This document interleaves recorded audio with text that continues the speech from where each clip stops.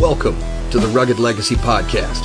I'm your host, Jeff Putnam, and we're talking to men who, in the face of every adversity, have chosen to take destiny by the balls and create a legacy all of their own.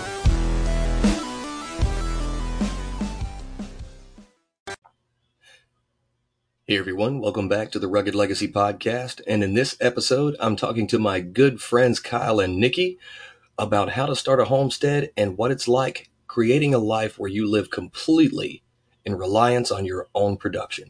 Hope you enjoy. So Kyle, Nikki, thanks to you guys for coming on. Thank you for having us. Thanks, Jeff. Hey, not a problem. So first off, did you always want to just start a homestead, or is that something you've realized you wanted a little later? Me personally, I've always thought it'd be cool to live on the frontier with 40 acres. Like, that's just always like a childhood dream of mine. Did not know how probable it was growing up in the time and space we do, you know. My wife has always wanted to live in the country, but I don't know if homesteading was a dream of yours, was it? I don't know if I would say homesteading necessarily, but I kind of realized that this was something that we wanted to work towards very shortly after we bought our first house in town.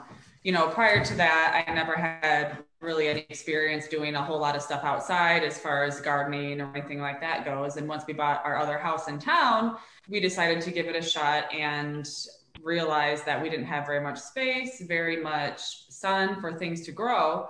So I think it was maybe within the first year or two of us living in that house, I told Kyle that we should move out into the country. And so he wasn't very thrilled about that if we just purchased the house, but slowly working towards it and realized that we were really running out of space and sun to do the things we really wanted to do. And as we learned how much we really like being outside and working with the land and things like that, it just kind of went from there. And then we started thinking about, you know, more long-term things like chickens and fruit trees and stuff, which we haven't quite gotten to yet, but it's a work in progress. And at least now we have the space to where we could do that if we wanted, when we're ready to. Yeah, I feel you on that. When my wife and I were living in the desert, we wanted to do the same thing, but nothing grows there outside of things with thorns. We don't really get to eat those. Then we moved out back here to where I'm from in South Carolina, and we've got a decent little plot here. As far as homesteading goes, we have a 12 by 20 foot garden that we'll eat from, but still not nearly at the level we want to be. Yeah. So when you guys sat down to plan out this whole thing, walk me and the listeners through the whole planning process that you guys did where you could finally agree on something for the direction that you wanted to take it. Because I know that a lot of people just go, I'm going to start a farm, or I'm going to start a homestead. And then they get into it. I don't know what kind of farm, how I'm going to work it, what I'm going to have and not have. You know, it's a lot for people to kind of take on. Oh, yeah, 100%.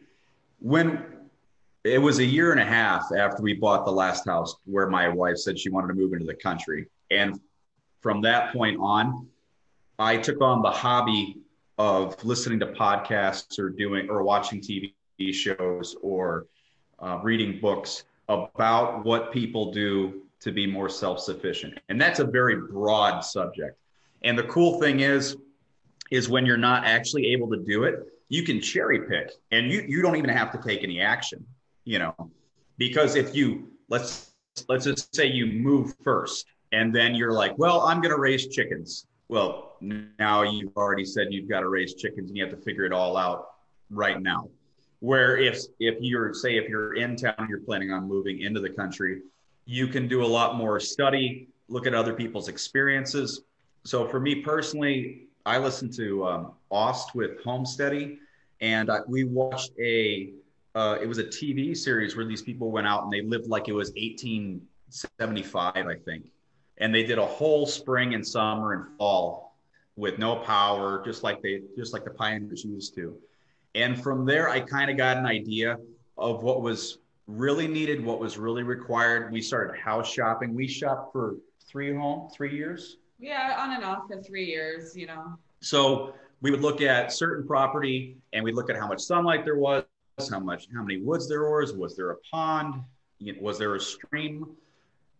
how old was the house? Where was the house located? How close was it to other people? And when you start putting all these pieces together, if the more independent you want to be, or the more control you want to have over you and your land, the farther you have to be from other people. You know, you have to be zoned correctly. You have to have the right distances between properties. You have to know what other people are doing on those properties. And it's really if you're a strategy guy, it's a fun game.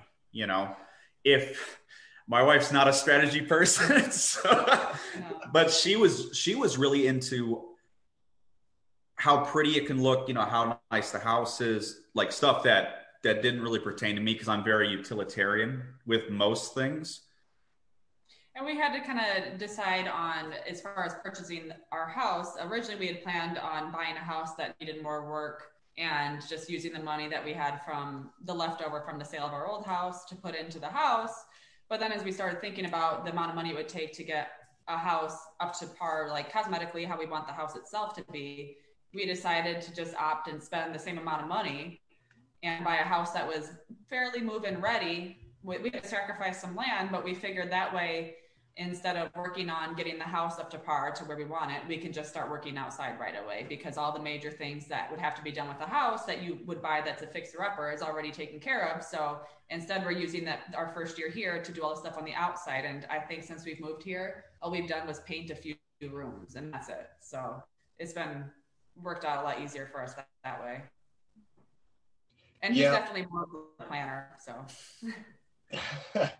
yeah, with my wife and I, we had spoken about purchasing a farm up in Minnesota, but that was exactly why we didn't. The house needed a lot of work, in addition to a lot of extra things that would need to be done to formulate the farm itself to what we wanted, because it was a goat farm. And and we didn't plan on, you know, goat cheese and goat milk being, you know, our breadwinners, as it were. Something a little more homesteadish, where it had a little bit of everything, and it would have required way too much work. And so we almost got in over our heads for about $300,000. That would have been terrible. Yeah, we almost got in over our heads with, it was an 80-acre property, 5 minutes from where I worked, and the house could have been demoed. But it had 3 ponds. It's just beautiful. Perfect property.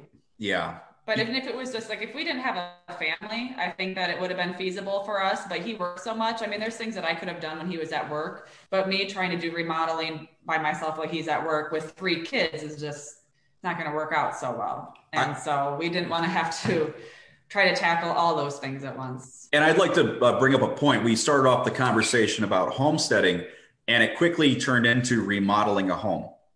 That's not homesteading. That's remodeling a home. You see what I'm saying? Yeah. So that's a huge part about buying your property is, do you want to remodel the home first? Yeah, it makes a lot of sense. So what is the ultimate goal for what you guys are doing? What, in 20 years, when all the work is done, or when most of the work is done in 20 years, because it's never really going to end, what does it look like to you guys? I'll let you go first. Okay. For me personally, 20 years. Okay. So I would like to have most of the food that we consume be from our property. You know, like we mentioned, the fruit trees and other berries and things, and then your regular garden that you would have, you know, seasonally. And so that's where I see it. And if we need to expand to have some more recreational property, we've talked about buying additional property, because it's kind of crazy. You know, we have almost 3 acres here. And once we get the stuff put in the front yard with the trees, the fruit trees and everything, out back, we really don't have that much room already. We have several garden beds. I don't know how many raised beds we have back there, and then a few larger plots. And so it's already starting to take up space to where we have to kind of maneuver around. Well, do we need space? Should we have a little space here? And then we have to try to drive back there to do things in the pole barn and whatnot as well. And so we might need to expand sometime already.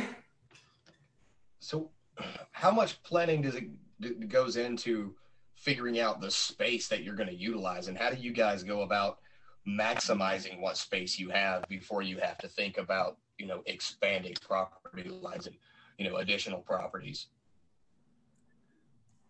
So the way I look at it is you have to get a good foundation. So I have to put in a windbreak first. We need a chicken coop, a greenhouse, these raised beds, and we need to be able to maneuver around it. And it's kind of like when you're organized a bedroom that is either a blank slate or say your kids have messed it up. You move things around and you experiment with it and you see if it works for you. Nikki's already moved one of the raised beds. Yeah. So we had a raised bed. We had one hoop house that was destroyed in the winter. Then in the spring, we bought 2 new hoop houses, and then those were destroyed in a storm. And then, so we already had these, and so the places where the hoop houses became raised garden beds, because obviously hoop houses won't work without a windbreak. Does that make sense? Yeah. So we know that we need, 30 feet for a windbreak. Well, that shrinks the growing area by 40 feet because you want room to work around it. You gotta learn how to work with what's already set up, with where you're trying to go. And if you have kids, you got to think about recreation and stuff too. So it's really a floating system. Yeah, and then you want to have certain things planned out, accordingly. Like we have a patch with asparagus and strawberries, so that's a perennial patch. So when you think about perennials, that's going to be basically a permanent spot, right? So you can't really move that around. You want to cycle your crops otherwise, so that's something else to consider where you're going to put. Like we put a lot of our stuff in the raised beds, but things like the melon and the corn and whatnot, we put directly in the ground. And so you want to be able to cycle those things around a little bit. And like he had said, we already have made some changes as far as I had to move a garden bed because we tried putting a spot where we grew melons and squash, but the soil was really sandy and really junky soil for that. So then, trial and error, you got to move things for next year. So you just learn from the mistakes that you made. And another thing that we did that was kind of useful is we got a great big whiteboard, and we did kind of like an aerial map to where we estimated. You could get fancy, and actually take measurements and make it like a grid to have everything very precise, but we just did a rough draft, and that was kind of helpful too, to just lay it all out visually where you can see it all in one spot as opposed to just looking out at your property. So that was helpful. Never be too committed with what you think you want. Right. And there's also a lot of resources too that you can find in different books on permaculture and whatnot, to where they suggest, well, maybe you should have your compost over by your greenhouse, or have your compost by, your chickens or rabbits or whatever, because it's going to be easier for you to put the, animal droppings into the compost and then move your compost to your greenhouse or your garden. So there's different ways that you can also tie things together for convenience. And like another thing that we did is I put a big pollinator garden, so just with flowers and things like that, kind of situated in between all the other things. And that way it's in the middle. So that way, my hope is that, different pollinators will come in towards the middle, and as they're scattering about, they have to go through, go past the tomatoes and the squash and zucchini, stuff like that you really need pollinators for. So that's another thing to consider. What do you mean by pollinators, babe? Bees and butterflies and stuff, because some vegetables that you have rely heavily on that. At the very beginning, I wasn't seeing very much bees, so I was going out there and hand pollinating squash and zucchini myself, because they really need that.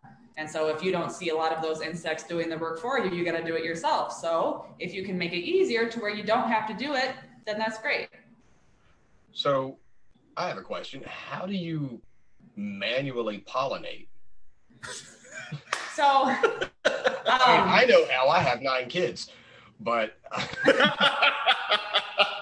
I've never, that's wild to me, because I know how pollination works with bees and hummingbirds and birds and butterflies. And how do you manually pollinate?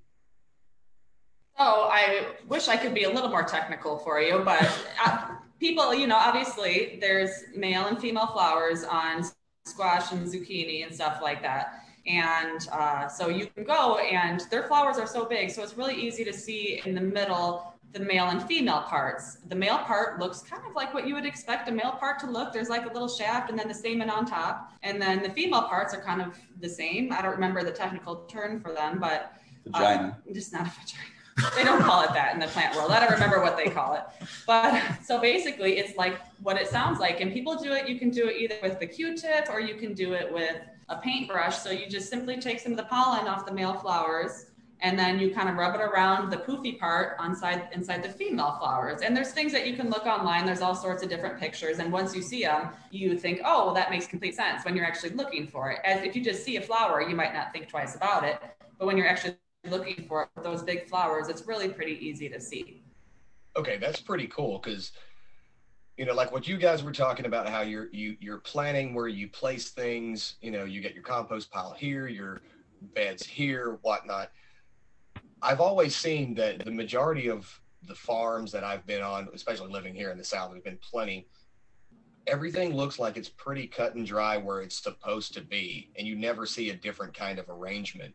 But I never would have considered pollinating, you know, whether manually or setting something up.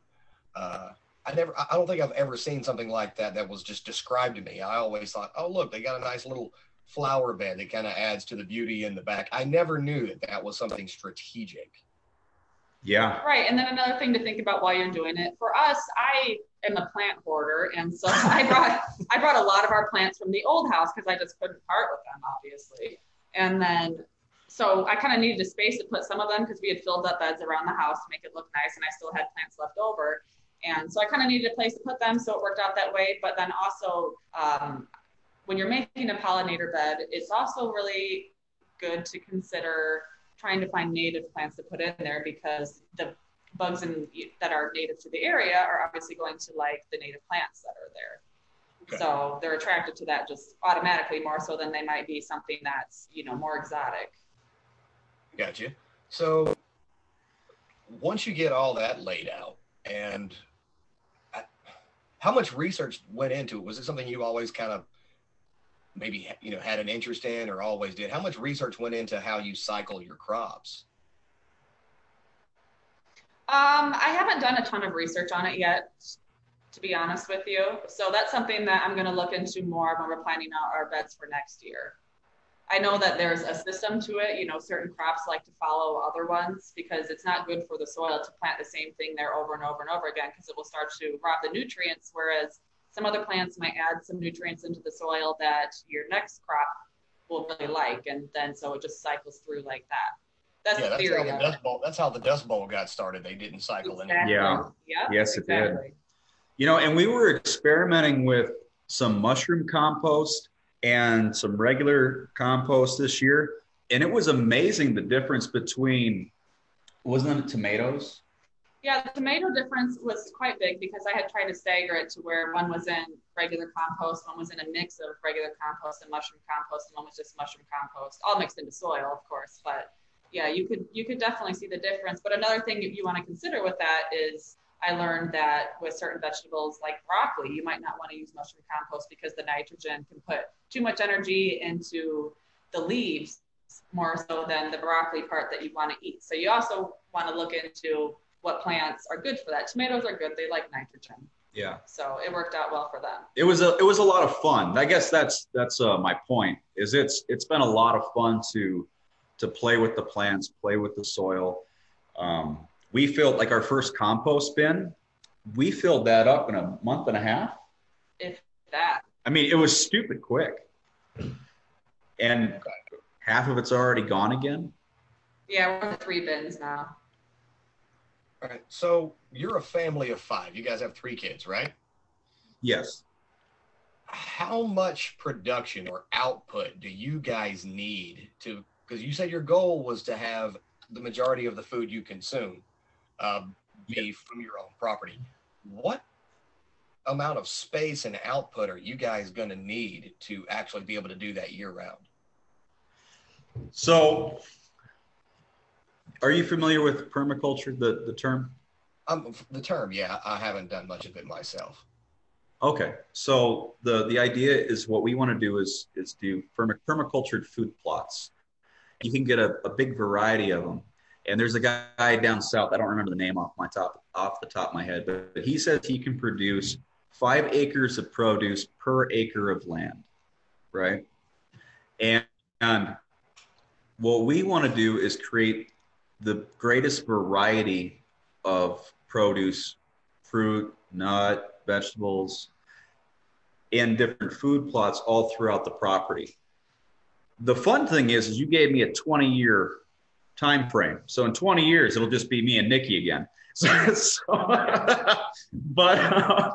But the thing is excuse me, starting from scratch and then building section by section in an organized, well, semi-organized, semi-consistent way with them, with the children being able to help integrate it, it does tell us quite a bit about what we actually eat, what we enjoy eating, and how much we need. We grew a lot of tomatoes. We had a little too much tomatoes this year. Yeah, so that's another thing to consider too, is what you actually eat. I thought at the beginning of this year, we like cherry tomatoes. The kids will have so much fun. They'll just be picking cherry tomatoes and eating them all the time. And that was not the case. We had our toddler, she likes them a lot. She'll go and pick them, but we grew way too many cherry tomatoes and not enough canning tomatoes. Now we know for next year, I plan on growing a lot more canning tomatoes because you can use that throughout the year. Then once you can them, make salsa, spaghetti sauce, or just plain tomato sauce. As opposed to trying to have so many fresh things. Cherry tomatoes are stuff that you can do, but they're a pain in the butt to try to can. I learned that the hard way. So that's another thing, is just, it takes some time, I think, to some trial and error to see how much you're actually going to eat and what people are going to like eating, and focus, if you want your focus to be on a variety of fresh, or if you want your focus to be on sustaining your family throughout the year, which would go into the preserving, like the canning and freezing. You can freeze a lot more stuff too. We haven't really gotten into that yet, but I do have a lot of peppers I still have to cut that I plan on freezing. So the goal is to feed the family off what we produce, but it doesn't make any sense to me to just put a bunch of things in the ground and become overwhelmed and have it all rot. I got you. Is there a strategy that goes behind, let's say you have a yield and a harvest come up, and then you know that certain things are only going to grow certain amounts in certain seasons because you're going to have experience with the land over time. Is there a strategy of how much per yield, if you decide, like what Nikki, you were just talking about, we're going to have a large yield of tomatoes or beans or whatever, that goes into how much you're going to need to can or preserve for the long haul? Is there a strategy that goes into that when you're planting? With the planting cycles? I'm sorry. I know that there's strategies behind that. And there are certain ways that you can decide, like, oh, well, this tomato plant might yield X amount of tomatoes. I'm sure that there's ways to do it. I haven't really looked into it too much quite yet. And there's certain strategies that you can use for staggering your planting. You know, if you want to try to make salsa, for example, with everything, you can always look on, most of the seed packets will say X amount of days until harvest. So if you want your tomatoes and your peppers and your cilantro and whatnot to all go in at the same time, you can always say, okay, well, if I expect everything to come up by August 1st, you can just go in reverse and see, well, this is when I need to start my seeds because it's so many days out, if that makes sense. And the seed quality really matters. We bought seeds from different companies and some of them didn't produce hardly anything. So we planted, a good batch of soil with these certain seeds and we only got a handful. Yeah, and there's certain, too, another thing to think about is with tomatoes specifically, you can have, I think they're called like determinate or interdeterminate tomatoes, meaning that some varieties, the interdeterminate will, I'm pretty sure this is correct, those are the ones that will continue to produce throughout the season, but the determinate ones will, a lot of times, they'll just dump their big harvest kind of at once and then they're done. So if you're looking, that's what I'm going to focus on more next year for canning, because it's a pain in the butt when you're picking some every once in a while to can them, but then, well, next week I got to do another batch, then next week I got to do another batch. I'd rather just get a ton of them and get it all done with personally. Okay. And what about recycling some of the seeds that you guys, because I mean, back in the day, there was not a whole lot of, we'll just go to the seed store and get some seeds. It was, we'll use the current crops we have and we'll harvest seeds from the yield and then plant them in order to have the next harvest, or preserve those seeds for the next time it was, time to plant. Have you guys done any of that yet, or is that something you're going to be doing, or are you going to kind of rely on just being able to go and buy the seeds? That's a future thing with everything with homesteading, because it's not like back in the day where you do live on 40 acres and then your property is your life, right? Right. I work quite a bit, and my wife has homeschooling these 3 kids now, and it's very busy. So, a lot of things when you start getting into homesteading, it's all dreams. I'd love to, and you just make this huge list of I love tos. Most things are done by hand. Most things are being learned normally without a mentor. You're just kind of reading and experimenting, and there's a huge time investment, and it's enjoyable. But when you're enjoying and you're putting it could go from being enjoyable to being awful. If you have to can and preserve the seeds, and you want to you have to make dinner, and you see what I'm saying? When all these tasks start piling up, it becomes overwhelming and it's no longer fun. And we don't have to, homesteading doesn't have to be miserable, right? It's supposed to, especially because it's supposed to be kind of a fun thing to do with at least that's our goal, is to have fun, do it with our family. And so we do our best to pick events that will make everybody happier, make everybody feel like they're getting the most bang for the buck, whether it's time, whether it's experience, whether it's taste.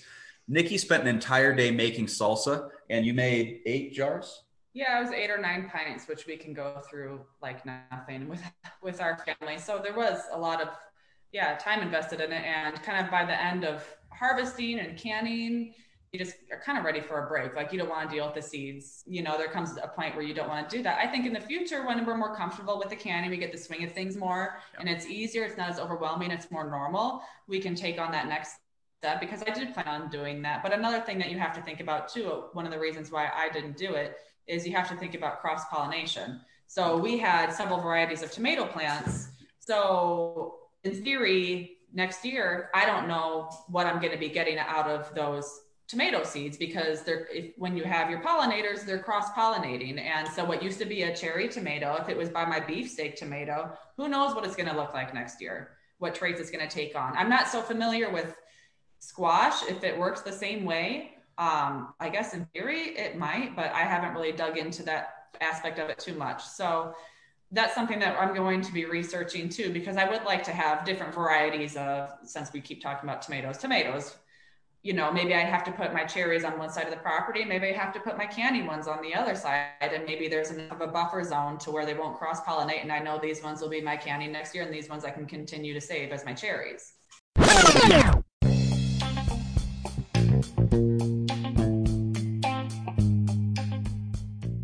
Hey, this is Nate from Unlimited Life Concepts, and we teach people how cash flow strategy can be just as powerful as investing.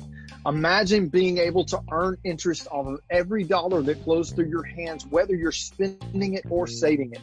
We offer a lifetime membership to our financial education platform for $77, but right now you can use promo code Rugged Legacy and save 50% off.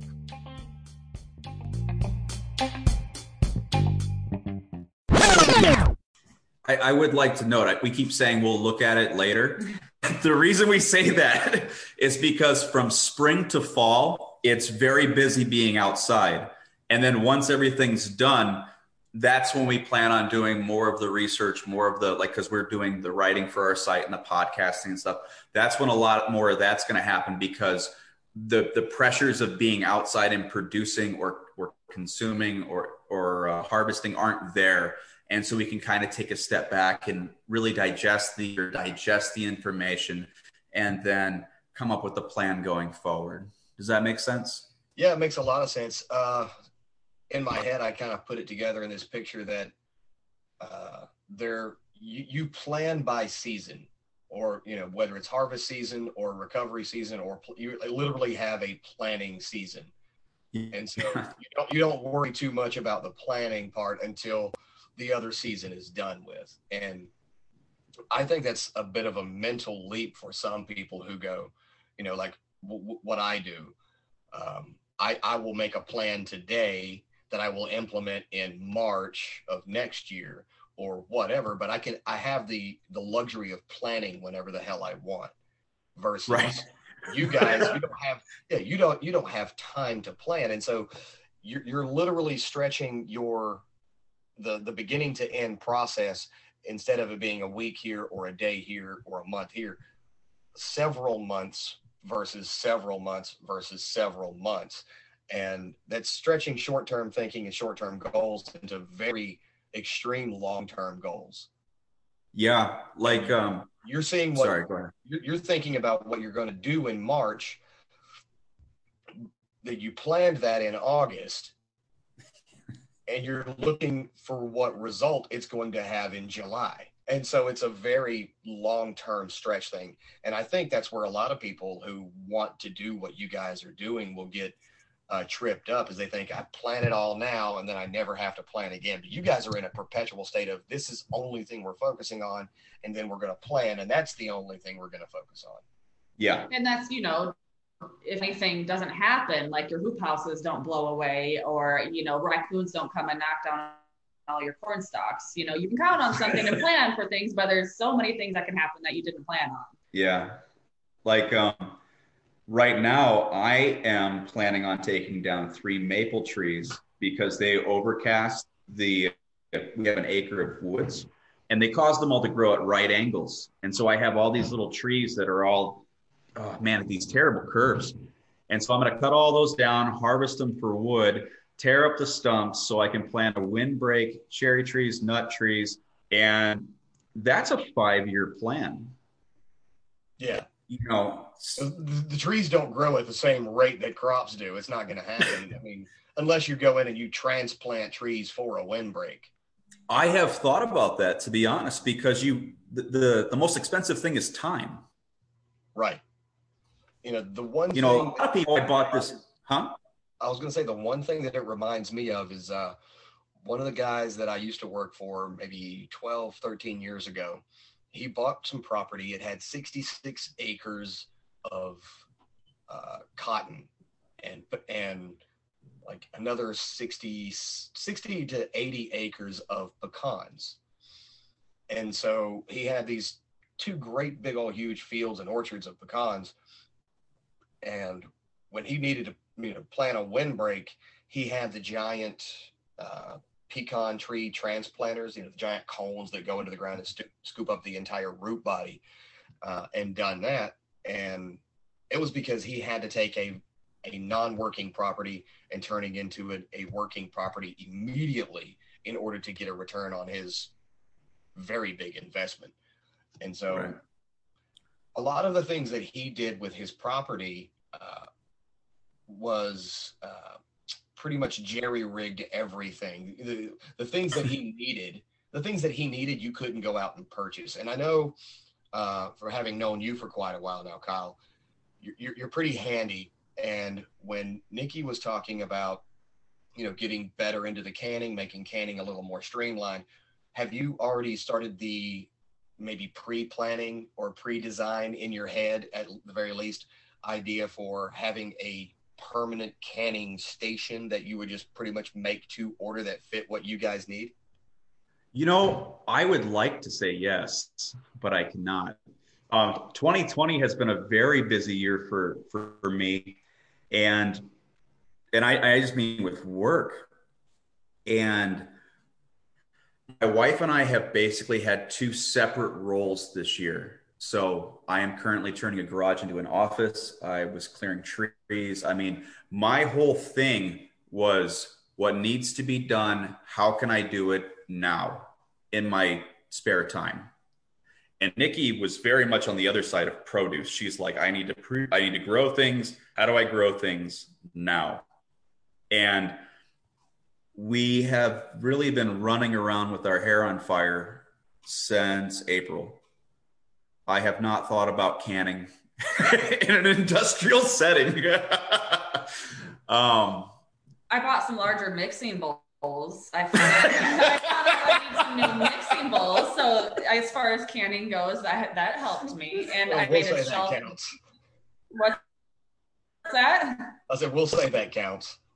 Yeah. And I have a shelf in the basement where all my canning stuff can go. So that, I mean, at least I have it all in one spot now, as opposed to it was just sitting there collecting dust for many years. Because I've done it before several years ago with making jams from wild black raspberries that we were picking. But it's been years, so everything was just all over the place. We were able to at least put everything in one spot. So that's a win for me. I'll take it. To be honest, I mean, most of what we're doing is not these huge fundamental changes. Because what if you don't like canning? You know, I'm not talking about like me and Nikki, but I mean, you know, the audience. I mean, what if in your head you think, oh man, it'd be great to can. And then you buy an industrial canning system and it turns out you freaking hate canning. Well, now it's just like buying a Nordic track or what are those running things? Treadmill. It's like buying a treadmill. You know, you drop all this money on a treadmill because by golly, you're going to start running. You hate running. And you hate running and you don't use it. And it just sits in your living room, you know? So we're kind of doing the opposite where we are just saying, we like this idea, and then we use it and we see if we like it, and then we see about expanding it. So we like the hoop houses. We lost 3 of them in 4 months. So now we're building a greenhouse. It would be, in my opinion, it'd be foolish to build a greenhouse before if you like growing stuff inside. Exactly. And so it's good to make these baby steps. I think at first you don't need to splurge and buy a fancy greenhouse by any means at the beginning, but it's good to take the baby steps. Like, okay, well, I just got this little water bath canner, which is just the big pot, you know, that you use for food that you have that are high acid. You have to add lemon juice, whatever. But then the pressure canners, they're a little more, you know, takes a little bit more because they lock, they have a gauge and all that stuff. So it's a little more into it and they're more expensive. And so, you know, you can try out the water bath canner first and then see if you like it very much before you make the investment into the pressure canner, when then you can do your low acid food easier and it's safer too. So just get your feet wet first, I guess, and see how much you actually like doing these things. And we, like he said, we discovered that we like having the hoop houses. So we bought one of the ones we bought, or it was a 2-pack for two. Was it a 1-pack or 2-pack? Anyways, I don't know. We didn't make a very big investment. It was like $250 on a big 10 by 20 hoop house. So that's really not a bad deal considering how large it was. We discovered that we really liked it. So now our next step will be making a stronger one that's actually real windows and wood and all that stuff. So it doesn't have to be, I think it can be intimidating for some people at first, but it doesn't have to be at all. If you have space to do it in town and you just have a small yard, there's a lot you can do with that too. It's just taking baby steps to see how far you want to go. There's nothing saying that you have to start your plants from seeds. You can buy them from the store already started if that's what makes you happy. I got you. So, you know, one of the things that I work with my clients on is helping them build a business that fits to their life.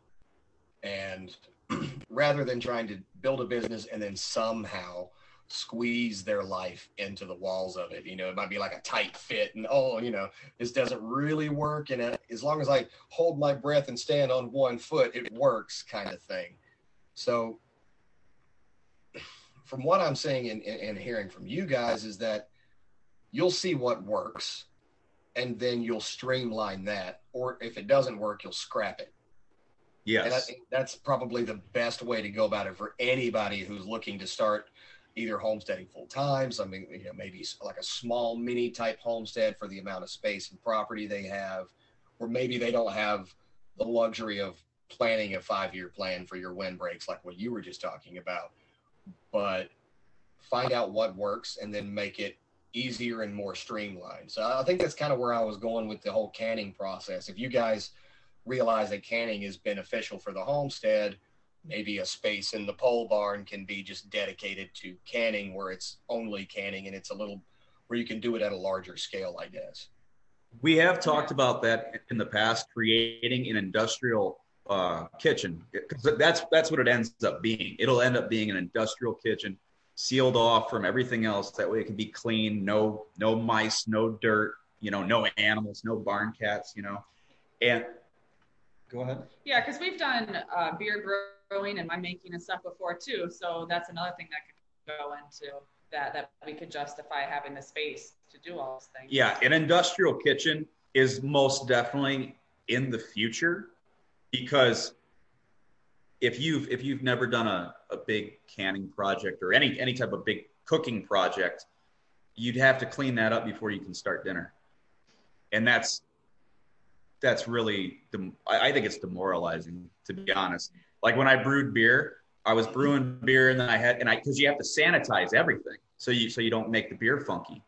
And then I would have to stop, clean up my mess, make dinner, clean up dinner, re-sterilize the kitchen, and then finish brewing beer. Not to mention moving all the stuff off the counters into the other room and all that stuff that's involved in it. So yeah, something like that in the future would be very beneficial. Mm-hmm. And it'll be the best industrial kitchen I can afford, because that makes life so much easier. Yeah, that's what I was thinking, is that you would try to find the things that you're doing the most of, and then find ways to streamline it to where it's almost effortless. Because I can imagine the amount of just prep and de-prep time that you guys have to go through doing it all from a home. I've got 9 kids, 6 of them still live at home. If I want to put together a jigsaw puzzle in the living room, I got to move a whole lot of stuff around to set up a card table. So I can imagine how much prep it would be, and then having to go back through just to get life back to normal, outside of the project or thing that you've had going on. Yeah, that's actually why I'm turning the garage into the office. We actually have 2 offices. One's the sunroom, which is converted into Nikki's office. That garage is being converted into my office. And the whole reason that whole project is being driven, that feels time sensitive, is because we have nowhere to plan. We can't, like, if we get out a book, we can't let the book open to a separate page, or we don't have a spot to write the whiteboard for what we're doing. We have to do everything based off of lists or notes in our head or passing conversations. So the first streamlining step for us is that office. Yeah. When I first started Rugged Legacy, I was making everything in the kitchen, and I really pissed my wife off. Needless to say, it really pissed my wife off. I ruined so many pots and pans with oils and beeswax and chemicals that I ended up having to buy her all brand new sets, and then transferring all of that from the table in the kitchen while trying to step around her with what I had doing while she's trying to feed the kids. And yeah, I completely understand that, which is why I'm glad I completely outsourced it, the manufacturing and all that. Now it's not even within 1,000 miles of my house where it's being done. So I'm okay with that. But yeah, I totally get that. I will say, just for my own personal preference, you guys need to have about 6 more kids so that there's more labor. I agree. I think, there's a reason why farmers did lots not. of kids. If I could give birth to a 13-year-old who's ready to work, then maybe I'd consider it. But there's quite a few years getting up to that point. So I'm only kind of joking on that. But what are your plans on getting the kids more involved with the homestead life? How are you guys going about that? Because kids today would rather just sit and do nothing or go play. And I know you guys have a very active lifestyle. I see you guys doing the ATV things and, having fun and being outside. How difficult was it to get your kids interested in farm work? You have to understand, we didn't start giving our kids chores when we moved out here. So I believe hard work is a virtue. I believe it's a blessing, because if you can do hard work, you'll never go hungry.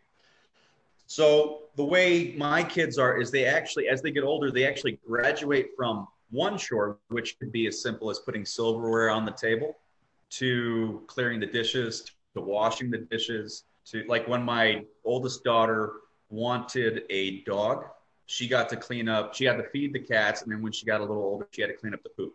So she has been doing things, and well, all three of our kids inherently do things which are chores for since they were like, able to, since they've been old five, enough to 6. yeah, well before that, since they've been able to scoop up dog food to feed the dog. Oh yeah, that's the first chore. So we have different, I mean, depending on, sometimes I might like till through the garden, but there's a lot of weeds that come up. So then I say, all right, kids, you fill up this wheelbarrow and you'll get X amount of dollars. So yeah, we don't give our kids an allowance just for existing every week. So they have their jobs that they do for the family, like, you know, clearing the dishes, taking care of the animals, setting the table, things those are like that. unpaid. Laundry, because I think it's important for them to have, well, we need to just be charitable and do things for other people sometimes. But then they also get the opportunity, a lot of the outside jobs is where they make money because it is more labor intensive. And so whether they're picking up sticks, pulling weeds, and then this year I started actually paying them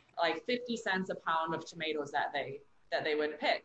So then that gives them an incentive to, you're not going out there and seeing like, okay, go pick the tomatoes. Well, they come back with a little basket because like, okay, we got the tomatoes, and then they're ready to go play, you know.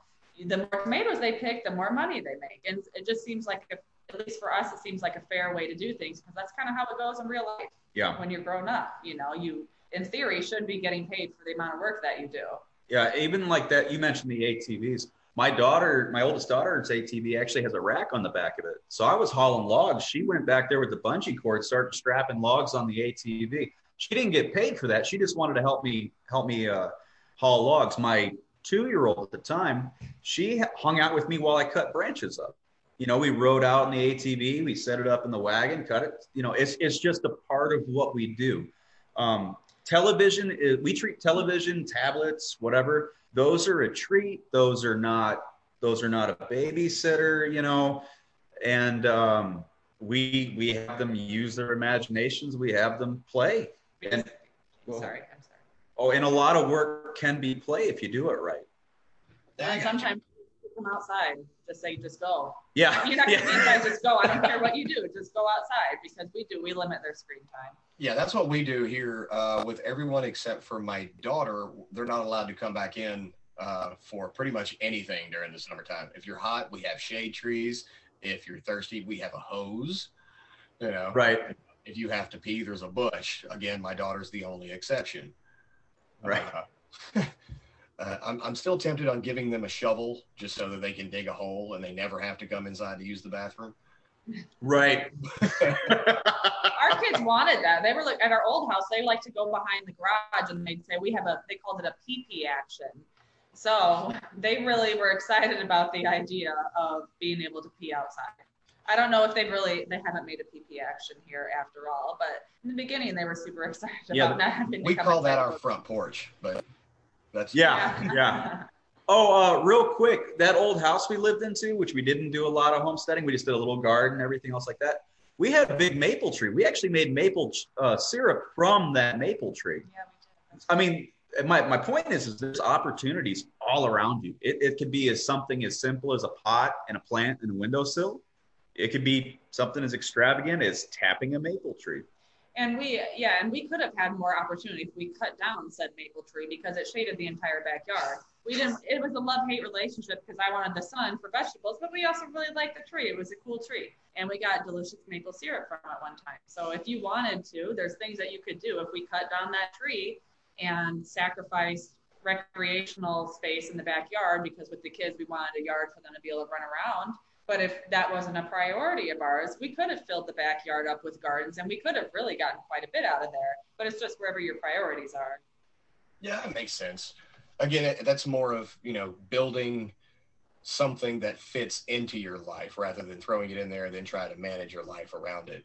I think that's kind of like the majority of what you guys have been talking about is you didn't start off saying we're going to have this farm. You said we're going to insert a farm into our lives rather than insert your life into a farm. I think that works better on just about every single level for anybody who's looking to start.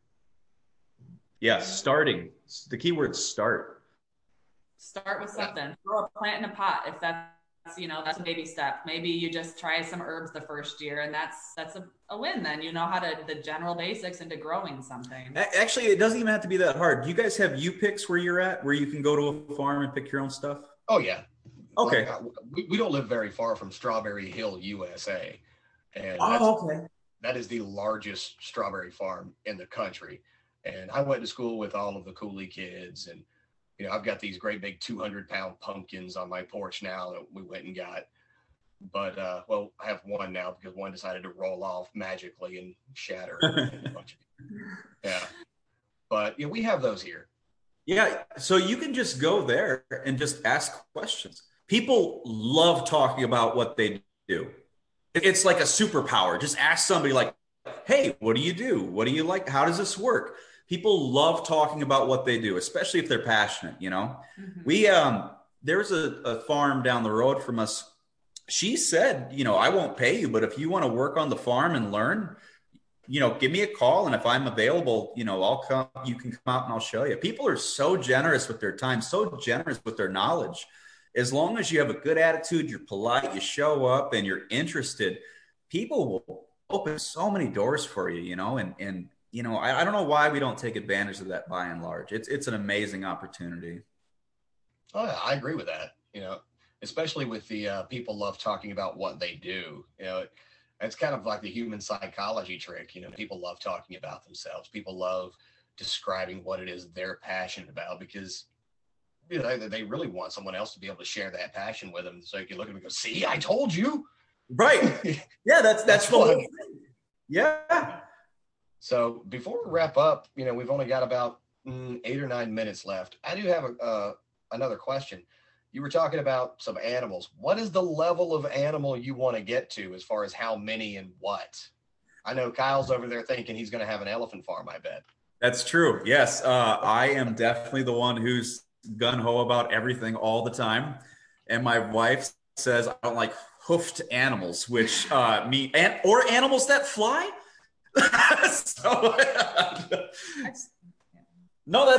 Yeah. So like me, we've agreed on chickens. I would like goats in theory. I also would like a dairy cow in theory. I would love to do spring pigs.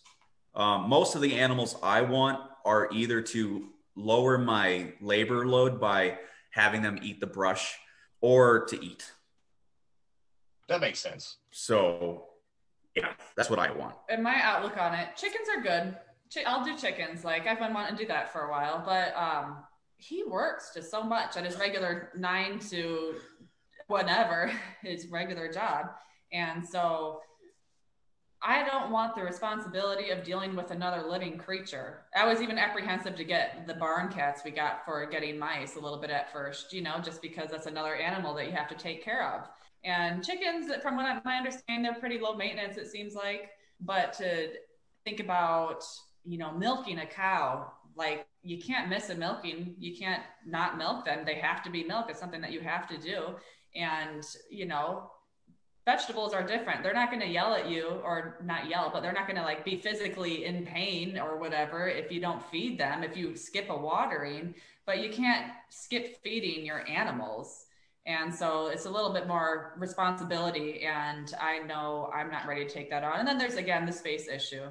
She's completely right, by the way. If we get anything new, I'd be taking care of it. It's going to end up, I would if I was here, but I'm not here very often. Yeah. So it's going to be her. If I got an elephant, it would be Nikki's elephant. Yeah. So I'd rather just focus on the plant ends of things. So we really we love the idea of having ethically sourced meat and stuff. There's a lot of places around here where you can get chickens, cows, lamb, all that stuff. So there's places that you can go to, because I don't like to support factory farms as much as possible. And so it's nice that there are other alternatives out there to where it doesn't have to be from the grocery store or from your own house. And farmers markets, they have people all over the place for stuff like that. And we're looking at egg-laying chickens, not meat birds. Maybe eventually meat birds. I might be open to that eventually, but that's way down the road. You're looking at your, what are they? The golden, I can't remember the name of the chicken. It's one of the most docile, active laying hens ever. It's a golden something. I can't remember. We were looking at getting some here, but the day that I decided we were going to get chickens here, I saw 3 peregrine falcons fly over the house. Okay, we're not getting those. It's just, that was a sign of don't buy those. But yeah, so, and on top of all of this, you guys have a website. You guys have a podcast. Before we wrap up, I want to promote that to get more eyes and ears on your content. So take it away. All right. So my Twitter handle is home_grown_sank. Our website's homegrownsanctuary.com. Our podcast is Homegrown Sanctuary. Our newsletter, you can sign up at homegrownsanctuary.com. We do put out newsletters, articles, podcasts. I'm very active on Twitter. Nikki's starting to be more active, where I post a lot of stuff that I just do day to day. It's not random, but it's very diverse. So some days I'll be working in a garage. Some days I'll be cutting a tree. Some days, it's really whatever little adventure I'm doing that day. Okay, so it's pretty much everything that actively comes up on a homestead that you have to deal with, that anybody else who's interested in starting would definitely have to go through at one point in time or another. Yeah, I'd say that was pretty accurate. Yeah, and we plan on having a lot of content over the winter because, right now we're so busy with just doing the things that you kind of lose time to actually type it out and get your pictures, all that you want on there. So hopefully over the winter we can get a lot more stuff loaded up on there. Our plan is to document spring to fall, produce fall to spring, and then release. Okay. Yeah, that makes a lot of sense. Again, it's that long-term planning that goes into this whole thing. Yeah. All right. Well, for all of you listening, be sure to follow Kyle. Check out the content on their website. Listen to their podcast. What is your podcast called? One more time. Homegrown Sanctuary. Homegrown Sanctuary. Again, Homegrown Sanctuary. And it's homegrownsanctuary.com. Yep. All right. Thank you all for listening. Kyle and Nikki, thank you guys so much for coming on and walking us through what it's like and giving everybody an idea that where they want to start doesn't necessarily have to be with 40 acres and a giant farmhouse full of animals. Yeah, no problem, Jeff. Thank you so much for having us on. I'd love to do it again sometime. Thank you. Oh, absolutely. I definitely want to hear more about the adventure when you get further along. Will do. Definitely will do. All right. Well, that's going to do it for this episode of the Rugged Legacy Podcast. I appreciate you all subscribing. And if you haven't yet, hit that subscribe button and we'll catch you all the next time. Thanks for listening to the Rugged Legacy Podcast. And remember, everyone wants to rise from the ashes, but very few are willing to set themselves on fire.